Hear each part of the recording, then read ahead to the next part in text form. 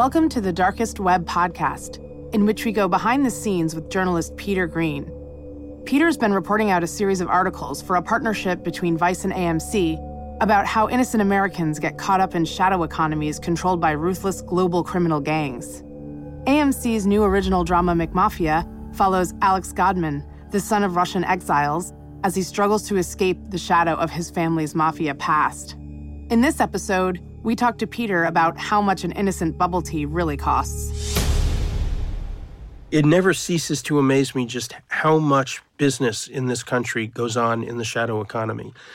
There have been a couple of studies that have shown somewhere between 7 and 12% of the U.S. economy operates in the shadows. That's as much as $2 trillion worth of business going on every year that is untaxed, unrecognized, in some way or other illegal. Now, some of that might be people mowing lawns and not reporting the money. Some of that might be housekeepers who, work entirely off the books and support their families that way. But some of it is drug sales. Some of it is people trafficking. Some of it is corruption. It's kind of amazing the extent of this.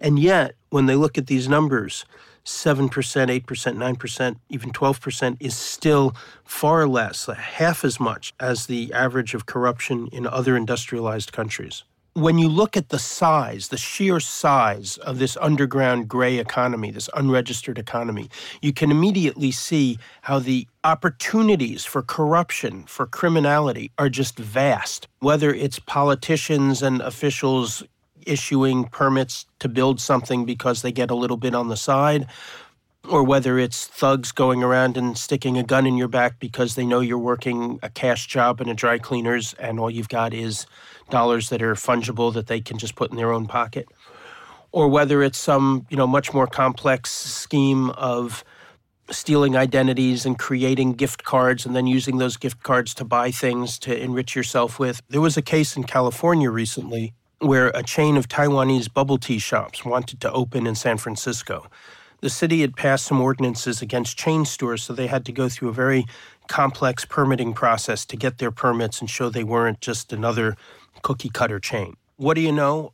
An ethnic Chinese city councilman, who they thought was their friend, offered to help them. What did he want? $80,000, and then the inspectors wouldn't come and harass them. After some negotiation, they agreed on $40,000, but the owners of the bubble tea chain had it. They went to the feds, and when they showed up with $40,000 in a briefcase, it was wired. In Queens, New York, there's a street filled with Korean karaoke bars, some of which are fronts for massage parlors and possibly fronts for sex work. One of the local police officers was an ethnic Korean himself, told the people who ran these different shops that if they paid him and his associates a certain amount of money, the cops from the precinct would not make regular visits to these establishments. Inspectors wouldn't inspect them very often, and they would be safe. One or two of the establishments that must have been reasonably legitimate blew the whistle on them. In another part of Queens, in an ethnic Albanian neighborhood, an ethnic Albanian immigrant was trying to open a restaurant, got a lot of pressure from another Albanian immigrant who insisted that he pay him large sums of cash in order not to have his windows broken and not to have his store demolished. The aspiring restaurateur went to another Albanian immigrant who was a cop, who he knew. The cop told him, "Don't mess with this guy, he's big in the community." That didn't really satisfy the restaurant owner. He blew the whistle. It turned out that the Albanian cop was on the take from the Albanian mobster. These shakedowns happen everywhere.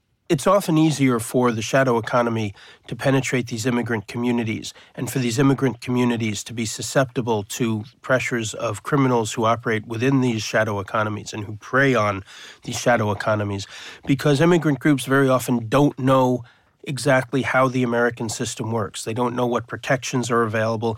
They often come from countries where the last thing you would do is go to the cops, because the cops are either there to enforce an authoritarian government's rules or to extort money from you.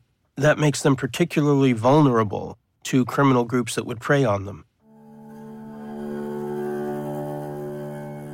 We're listening to Peter Green, who wrote about the real-life exploits of global crime organizations with tentacles that stretch out into our everyday lives. Just like the characters in McMafia, a new original drama from AMC, we see how easy it is for corrupt officials in power to prey on vulnerable members of society.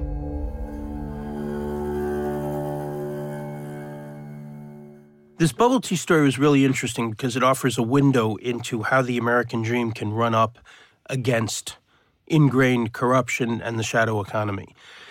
You had a local businessman who had gotten the franchise from this Taiwanese company, was working with the company to open these shops.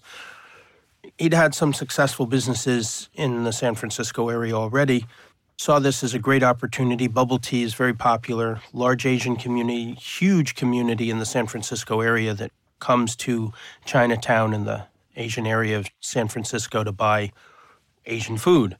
He thought he was just building the American dream.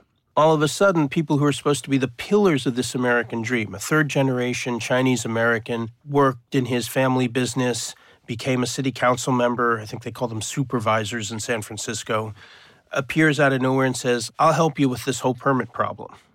Suddenly, where do the negotiations go? Well, yeah, I'll help you for an $80,000 contribution. This is not the kind of American dream that people come to America for. There's a real danger when this corruption goes unchecked that you start to rot the American dream, that people don't want to come here. If America is as corrupt as the places they come from, why come? What happened in San Francisco, I think there were several reasons why the scheme fell apart. For one, the council member was just far too brazen. $80,000 was just way too much to ask for the kind of assistance he was going to be giving. It made it clear that it was corrupt and that there was no other explanation for it. One of the other things that happened was that the people who had the franchise for the tea salons did not want to play the game. They didn't feel they needed to be protected by a corrupt official. They felt that there was a legal system, particularly in San Francisco, that was pretty effective, pretty transparent. And if the city wasn't going to issue a permit to them because they ran afoul of the franchising and fast food chain licensing laws, no amount of money you could pay anybody under the table was going to change that. Only changing the law was going to change that. And so they felt that they were better off working with the government than trying to circumvent it. You know, there's a saying that if you want to get away with murder, wear a clean shirt and let somebody else pull the trigger. This is pretty much the story of white-collar crime and corruption. Politicians, in most cases, really just get a slap on the wrist compared to the hurt that their crimes have inflicted on the community. In this particular case, nobody got away with anything. The San Francisco supervisor ended up spending several years in a federal penitentiary. He'd also, interestingly, was a real nutcase. He had run for this position in San Francisco while actually living outside of the city and falsified forms, including some tax refund forms, claiming that he was living at a house in San Francisco. So the feds got him on that. They got him on perjury charges. And then when it came to the other charges, he fired his attorney twice, two different attorneys. So he really made a mess of things and ended up with a fairly stiff jail term. Far more common that an elected official is forced to resign their job. They're barred from holding any kind of public office for a certain amount of time, have to make maybe some restitution, but they don't usually end up in jail for very long. The problem with corruption and organized crime is, how do you stop corruption among politicians, elected officials, civil servants? In China, they shoot civil servants who are convicted of corruption. It's still one of the most corrupt countries on the planet. I don't know how you solve the problem. Rule of law, very important.